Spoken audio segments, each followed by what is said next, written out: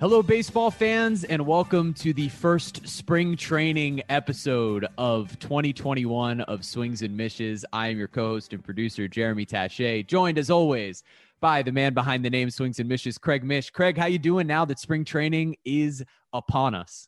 Oh, I'd be doing a lot better being there, Jeremy. But oh man, we got to deal with the adversity that there is. I certainly understand the thinking behind it. My first time not being at the first day of spring training in a long, long time, but I could say that the Marlins in particular are doing a great job of making a lot of the folks available to us via the Zoom calls.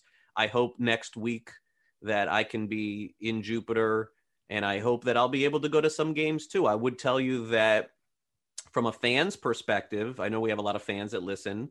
I was able to purchase tickets to Roger Dean Stadium to see two Marlins Cardinals games on Friday. I bought two different pods of tickets and on the Marlins side, and I'll be going to two games with my son. And so we'll see how it goes.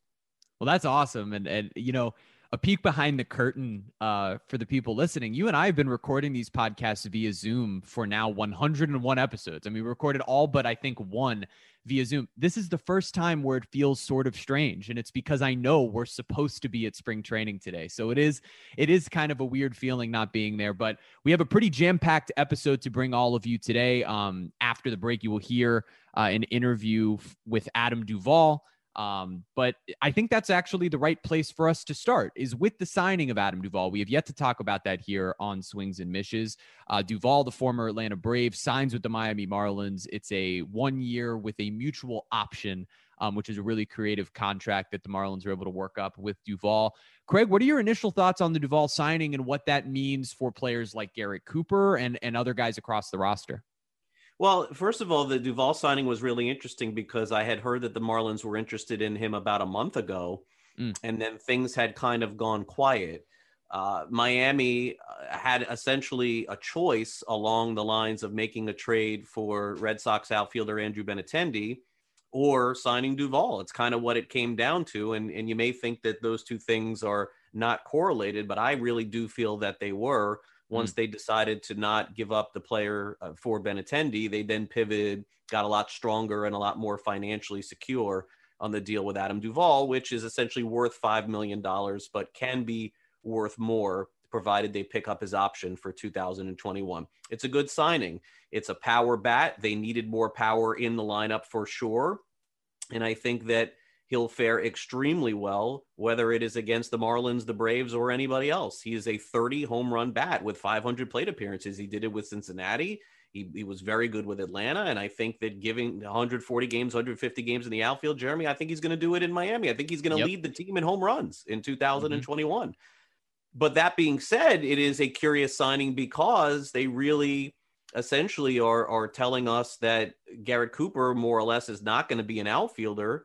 And with Jesus Aguilar at first base or Cooper at first base, it would seem to me that there's going to be someone in that lineup that's not going to be playing on opening day.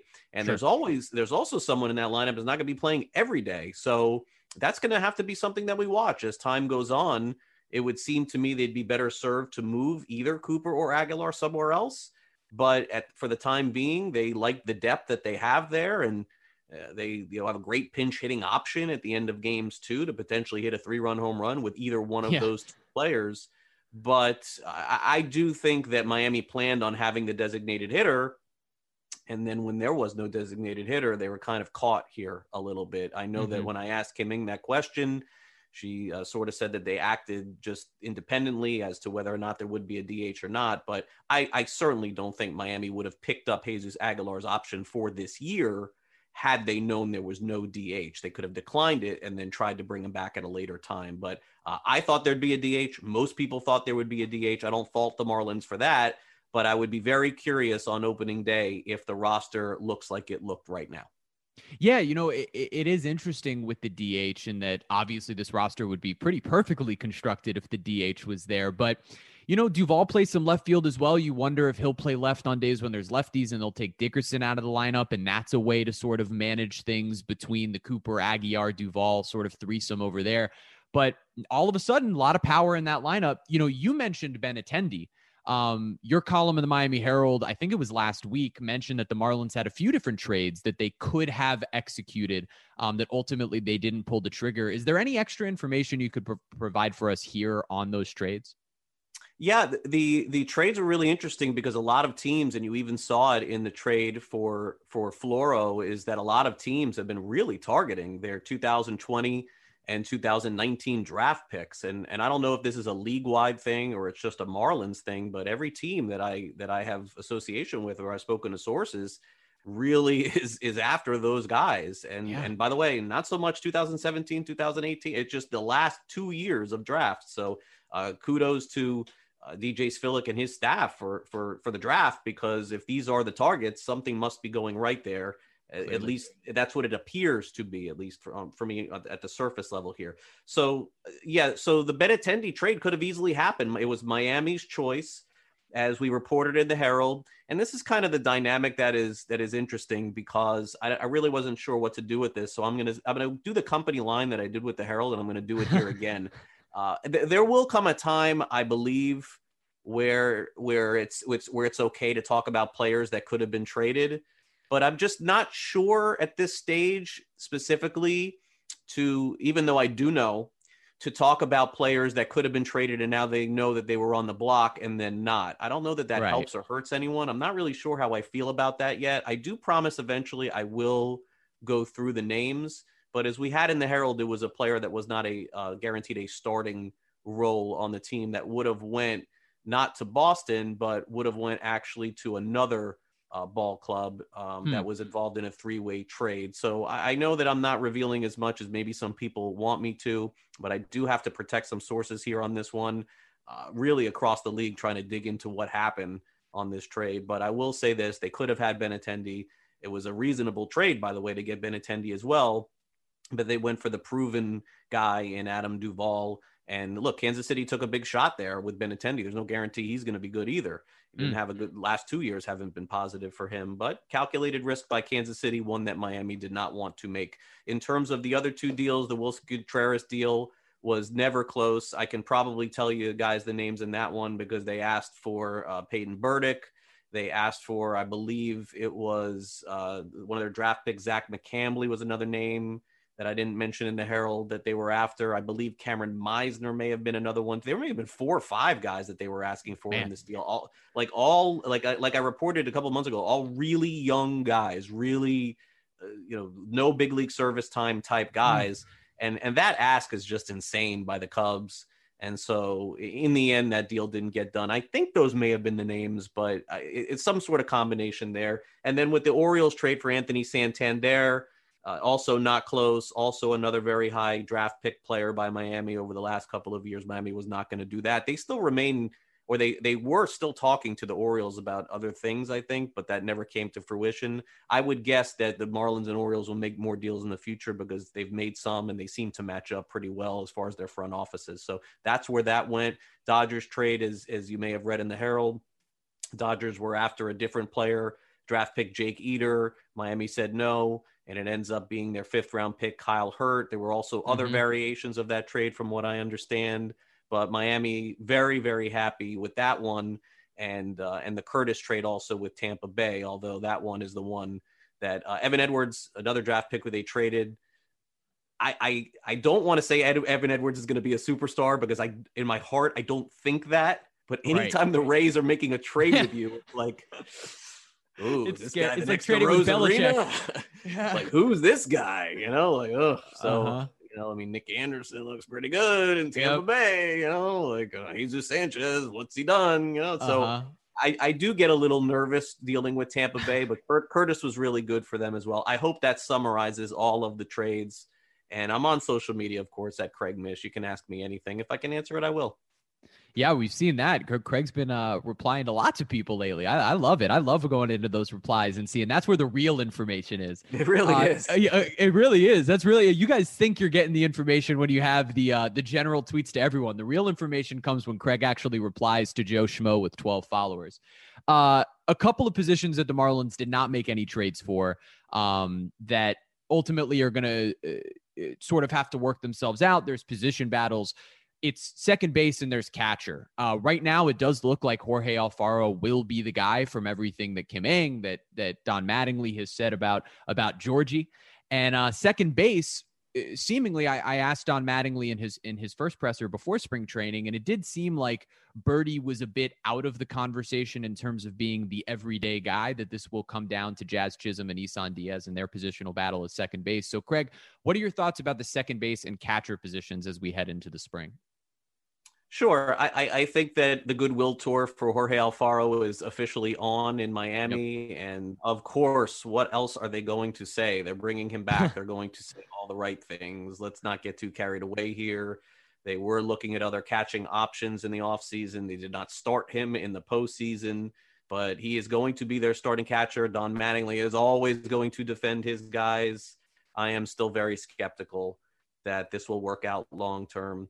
But Alfaro will open up the season at catcher. At second base, I believe Jazz Chisholm will win the job. I don't think that this will be a real competition. Chisholm is a hand-picked player by the CEO of the team, and Derek Jeter, someone he saw in person at the Arizona Fall League, and they heavily scouted and traded Zach Gallen for. No offense to Isan Diaz, but hasn't really shown much outside of his first game in his first big league game. I know he opted out for personal reasons last year. I don't believe that will or should be held against him, but I think Jazz is the guy at second base for them to start the season. And what he does is anybody's guess at this point. But look, I mean, there certainly could be a chance that Isan could make the team too, and maybe they could platoon that spot a little bit. It wouldn't shock me, but I really think Jazz Chisholm is going to be the guy at second base. Yeah, in particular, when you hear the Marlins talk about the style of play they want to have and be aggressive and on the bases and everything, Jazz just does seem to fit.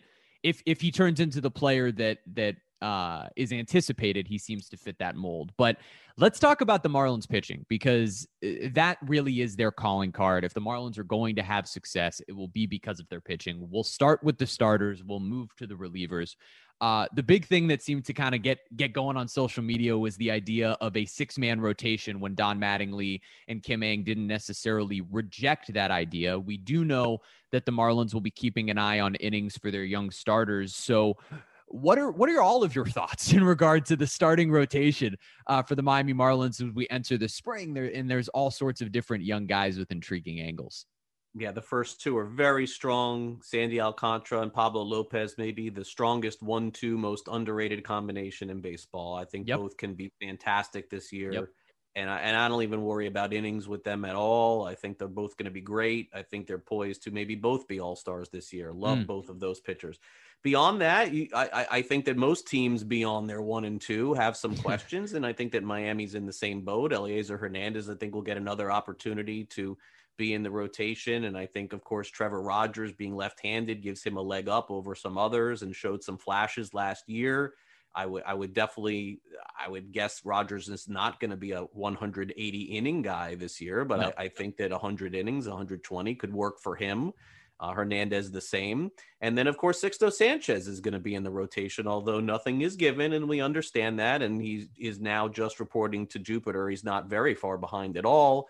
I would expect him to make one of the first 5 starts of the season for the Marlins, and I would think that he's probably a full go to make 25 starts in 2021. So that's the way the rotation shakes up. It's very strong. It's the strong point of the team without a doubt. They also have Braxton Garrett and Nick Neidert waiting to potentially make starts in coming out of AAA. And unfortunately, we got the news that Edward Cabrera, who would have been slated to start at AAA, has a biceps issue and a second setback in 2 years. So unfortunately, we'll have to monitor that. But Edward Cabrera has to be of some concern, considering he's arguably either their best or close to their best pitching prospect. I would not expect to see him in the big leagues at the very least until summertime or even later than that. So that was some bad news to start the spring for sure. Yeah, it's definitely disappointing considering the expectations for Cabrera and where he sits on all of those top prospect lists alongside Sixto Sanchez and even Max Meyer. But when you look to the bullpen, we talked about Bass last time, but it's Bass, Simber, Curtis, Floro, all these names being added to the Marlins bullpen, seemingly, at a pretty decent rate. Bullpen going to be better this year or worse than last season when you talk about the way that things are pieced together. Obviously, you imagine it'll be better because of all of these names being added. It was pretty good last year, surprisingly, given everything that happened. It was. Statistically, it was good. It was. Yeah, it was very surprising when they brought in all those guys from COVID, with the COVID protocols, that they had to use Hoyt and the Smiths and all those, and Blyer they traded for, and all those guys. They actually were okay. So, yeah, so I think the bullpen will be pieced together better. You never know how these things can go, but they definitely are completely changing the leverage guys, it feels like, with Floro and Cimber and Curtis and Bass, and then having Yimi Garcia there as well. But I think the Marlins did a very smart thing and not hitch their wagon to Yimi Garcia in the ninth inning, because he has no experience doing that. And he may be the long-term closer, but for the short term, they needed somebody but reliable, and they got Anthony Bass. And I'm very, very proud of Don Mattingly for not coming out and saying the closer situation is going to have to be worked out and we may use multiple guys, because I've called this dude on it 4 years in a row. He doesn't use multiple guys. He uses one. And finally, he did not say that to start the season. He gave some options. I think he's been listening to my podcast, Donnie. And if you are, well done. We never believed you before, so we're not going to start now. That's great. It's going to be Anthony Bass. He's going to get the save opportunities at the start of the season. Of course, if he's healthy, that's the big part of this. He was very good last year with Toronto in save opportunities, and he's going to be the first one out of the gate for Miami. He will be the closer. And then the other names that you mentioned absolutely could be shifted in different roles. That I could see. But the ninth inning, Donnie's gone with his one guy. He will continue. It will be Bass. Yeah, those late inning leverage situations where even guys like Richard Blyer were performing in them last year, and maybe we'll get another shot this year. But it's good to hear Don Mattingly talk about that closer role. That's when you know that baseball is back. Craig, any final thoughts before we wrap up? Any little extra tidbits of information or any sort of thoughts on spring training as we head into things here in 2021?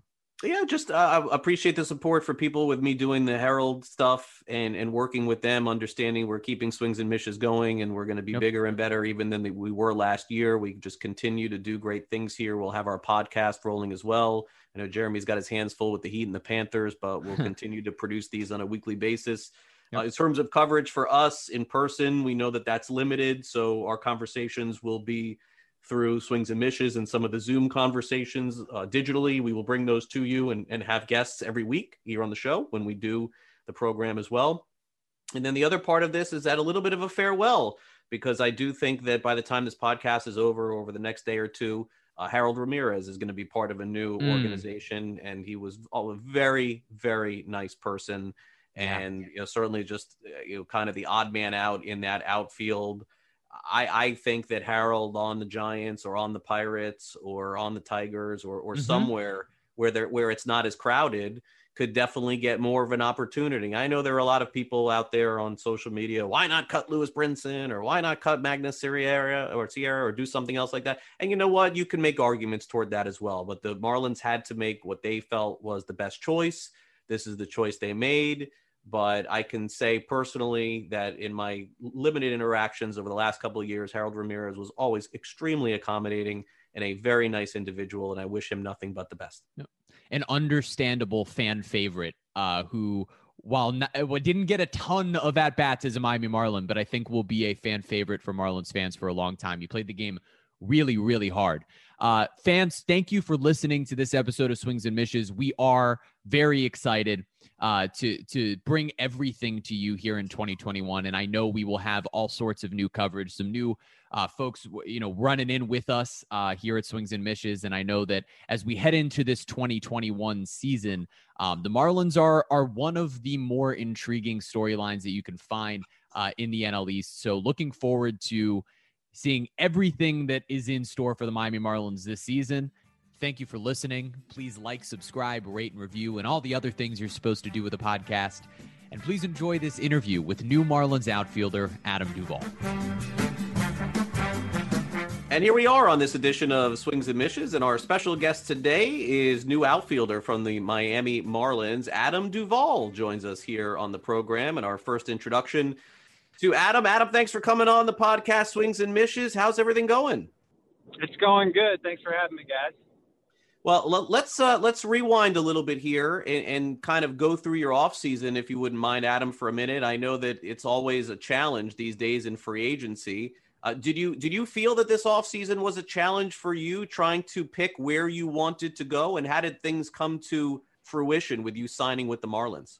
Yeah, I mean, first thing was just getting healthy into the off season and getting my body right, and trying to control the things that I could control, and that was getting my baseball work in and getting my body right, and things kind of didn't get going until I would say January or so, and then as you could see, guys started to sign, and the free agent market started to get going a little bit. And here we are right now, and I'm excited going into spring training and ready to get this season going. Well, when did you know that Miami was a real possibility for you? Because we're kind of understanding, it was my understanding too, that this sort of all came together pretty quickly toward the end. Yeah. I mean, I knew that they showed some interest, but things didn't start heating up until probably 3 or 4 days before I actually signed, and I think I saw it as a good fit for me and my family, and like I said, once it started getting going and we started going back and forth and getting to know one another more as far as from the team's side and my side, I was excited. I was excited to get the deal done. Yeah, and Adam, how much of the club do you know? I know that you're headed to South Florida now and headed to Jupiter, and I know next week pitchers and catchers are going to report. I know you know them from the other side of the field, Adam, because, boy, they could not get you out here for a couple of years, and if you can't, and I suppose that's one thing is Miami's eliminating that from the conversation. I mean, you've been mashed them over and over again. I guess now you get to do it for the Marlins. How much do you know about the organization and the players? Well, I've only played with a couple of guys on the team, but obviously being in the same division for several years, I've become accustomed to, everybody on the team and kind of watched them grow and watched them, become a playoff team. And it was always fun playing against them because I really respected the way they played the game and how hard they played and the way they ran the bases, the way they, had the fundamentals down. And, it was fun to watch from the other side and fun to compete against. So, like I said, I'm excited to be on their side and join the club. Where do you feel most comfortable, Adam, in the outfield? I know that this club, it looks like they have you penciled to be the opening day right fielder. Corey Dickerson has been Miami's left fielder. I know you played quite a bit of left field in Cincinnati and also with Atlanta. Do you feel just as comfortable in right? Yeah, I mean, obviously I've played more left in my career, so that would be probably my most comfortable position. But I've played right field with Atlanta and some with Cincinnati. So, it's just across the diamond, and I feel completely fine in right field, and looking forward to being out there. Hey, Adam, it's Jeremy here. We've gotten to know your game a little bit. As you just mentioned, you've played in this division for the last several years. But for the fans who don't know that much about you, can I get one thing that they can expect from you on the field consistently day in and day out? And can we get one thing that fans might not know about you off the field that they might find interesting? Yeah. My biggest thing for me is, number one, to stay healthy so I can be penciled in and be relied on, every single day. Number two is I pride myself in hitting for power and driving in runs. So that's one of my goals going into the season every year is to be a run producer and be a bat that can hopefully change a game with one swing. So think that's what that's kind of what I'm known for. And then something that I've been working on this off season is having a little more plate discipline and try to be a better overall hitter. I hit for a lot of power, so my launch angle is pretty high, throughout my career. So I'm working on lowering that just a tad, so that hopefully I can get more hits and become a more consistent hitter that way. And so hopefully I can be able to do that. Adam, the last season was a challenging one, I think, on a number of different levels. You had arguably as good a 60-game stretch of any player in baseball last year. You were fantastic with the Braves, fantastic in the postseason. But I don't know that a lot of people are familiar with your medical condition. And what really were the chances that you were not going to play at all last year? I saw several times during the year you being quoted as saying how careful you were having to be when you were playing in the big leagues last year. Yeah, I mean, it's obviously it was all new to us, and we didn't really know how it was going to affect people with underlying conditions. And being type 1 diabetic, I felt I did have to take special precautions and, I guess be mature about the whole situation and be cautious of the fact that, I'm not exactly sure how my body would react if I got it. So, I was very careful and I obviously chose to play the season, and I'm really glad I did, because while it was very unique and different from most seasons, it was also a pleasure to be a part of and get through the season the way we did. Yeah, and Adam, certainly that you should be commended for that. I mean, a lot of players chose to play, some chose not to play. Everybody has to make their own individual decisions. I suppose that I would end with this in terms of your contract, Adam. And I know that it's more of a question potentially for your agent, but inevitably you're the one that had to make the decision. This was one of the more creative contracts I thought of the offseason, where basically there is a chance that you could return to Miami in 2021, but it sort of left the door open also for you if you end up having a big season to potentially go somewhere else. So what was kind of the thinking there? Because I know that it was pretty creative on this 1-year deal with a 1-year option. Yeah, I think it was a culmination of where the Marlins wanted to be and where we wanted to be, and inevitably, yeah, we left the door open for both sides to say yes or say no. And, with that being said, hopefully we can make a splash this year and things can look good for next year. And then, we can continue that. So, but I think that'll be a question more so at the end of the season, between them and our side. And, we'll have to make that, down the road. All right. Well, Adam, safe travels to Jupiter, Florida. And I know that although we're not, the media not allowed yet, I know very soon we will be. So look forward to seeing you. And once again, thank you for spending a few minutes with us here on the Swings and Mishes podcast. And we look forward to seeing you in camp real soon. Okay? Yeah, you got it, guys. Thanks for having me. All right. Thank you, Adam.